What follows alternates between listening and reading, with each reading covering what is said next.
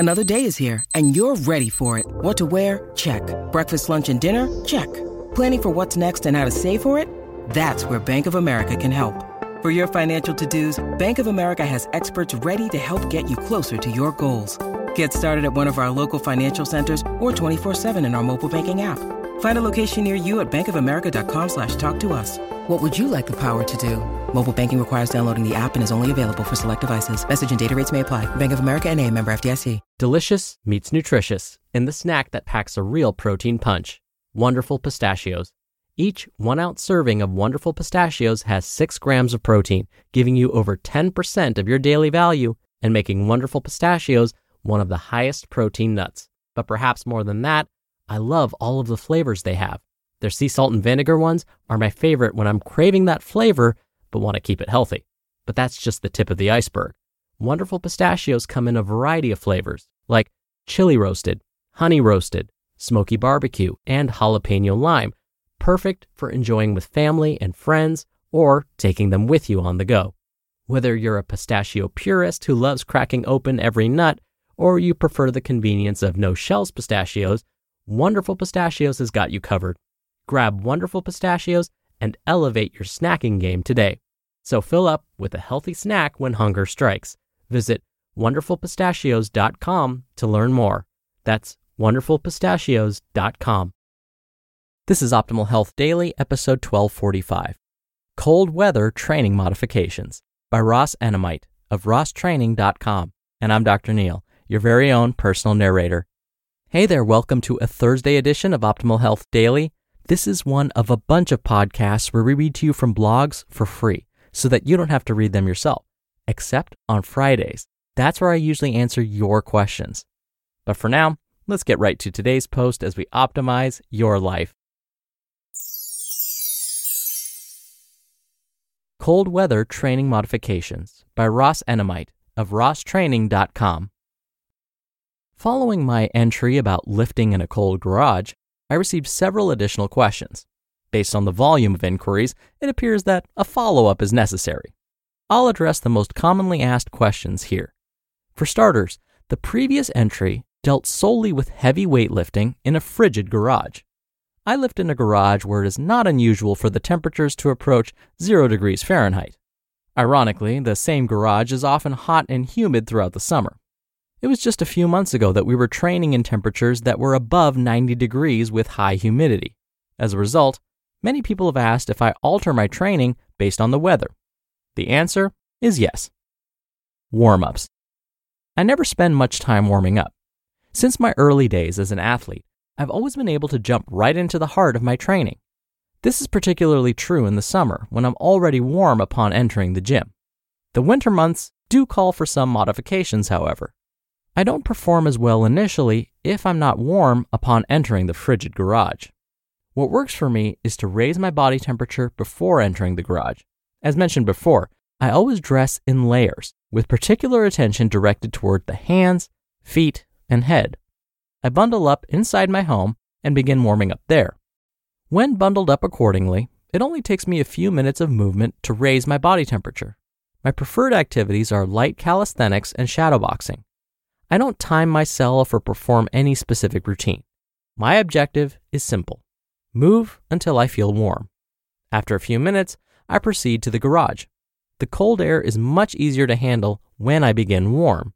If I enter the gym without the pre-house warm-up, it takes much longer for me to perform optimally. Jumping rope. If you've followed me for any amount of time, you know that heavy lifting is just one piece of my training puzzle. I do much more than lift. One of my preferred conditioning activities is to jump rope. Unfortunately, most jump ropes are not built for extreme cold. I use a PVC freestyle rope for skipping. When left in extreme cold, the PVC tends to stiffen. A frozen rope will not turn as well, and it is more likely to snap. The solution is to bring the rope inside when not in use. I always hang my personal rope indoors. On days that I plan to skip rope, I bring the rope into the garage, but it is never there for long. An hour or two is not enough time to freeze the rope. And while on the subject of cold weather skipping, it is worth reminding the fighters out there to bring their ropes indoors at night, Speaking from experience, I see many fighters leave their gym bags in the car overnight. They may train in a warm gym, but the ropes are still frozen upon entry. Doing this repeatedly can shorten the life of your rope, so it's best to bring it inside if possible.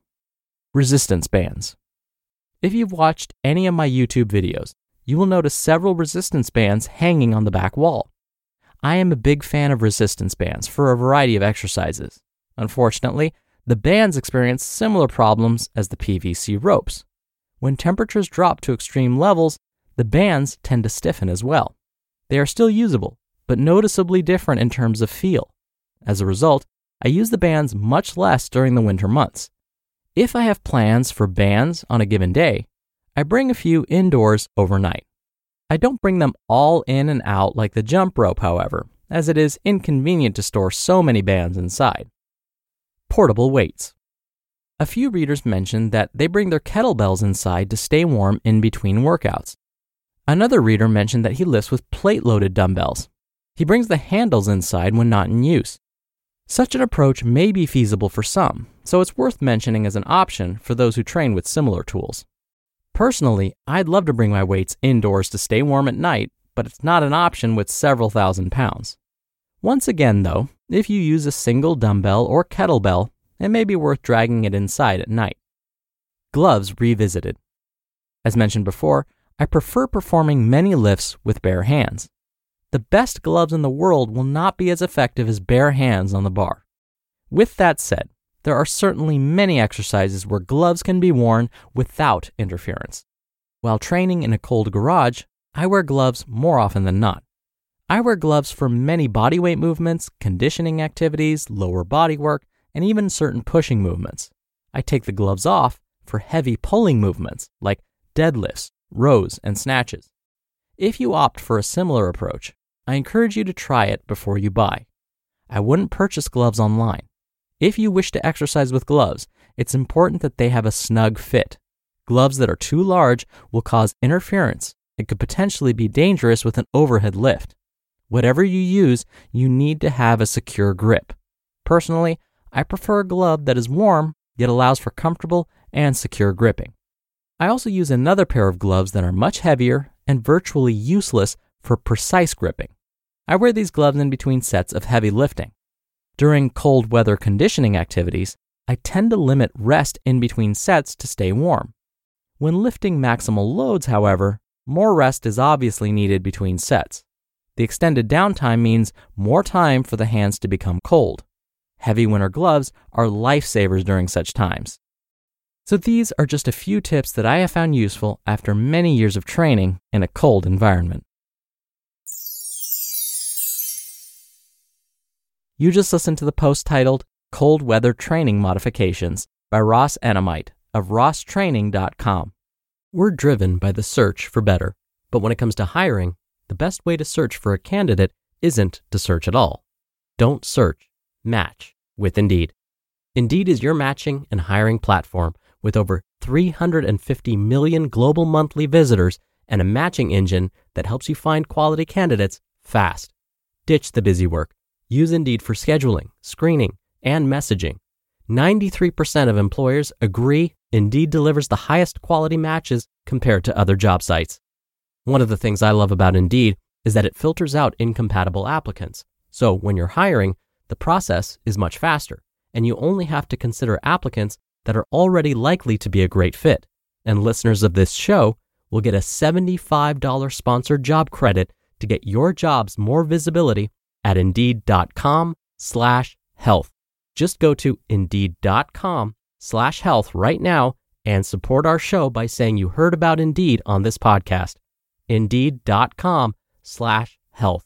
Terms and conditions apply. Need to hire? You need Indeed. Dr. Neal here for my commentary. Look, I live in Southern California. It's expected that the temperature will never waver above or below 75 degrees Fahrenheit, or about 24 degrees centigrade. When I say expected, I'm not joking. In fact, when the temperature does deviate either above or below 75 degrees Fahrenheit, people will actually complain. In fact, those that report the weather on local Southern California news stations will express frustration when the temperature dips into the 60s in the winter and climbs into the 80s in the summer. Personally, I think this is ridiculous. Okay, I'm going to stop crying now. Back to my point. In his post, Ross was talking about training under more extreme weather conditions. Well, this isn't something that I can say I ever experience. But what I can talk about is jump roping. This is a fantastic exercise, provided you're able to perform this exercise safely. So if you have issues with your feet, knees, or low back, this may not be a safe exercise for you. For others, they may not feel as though they have enough coordination to use a jump rope safely.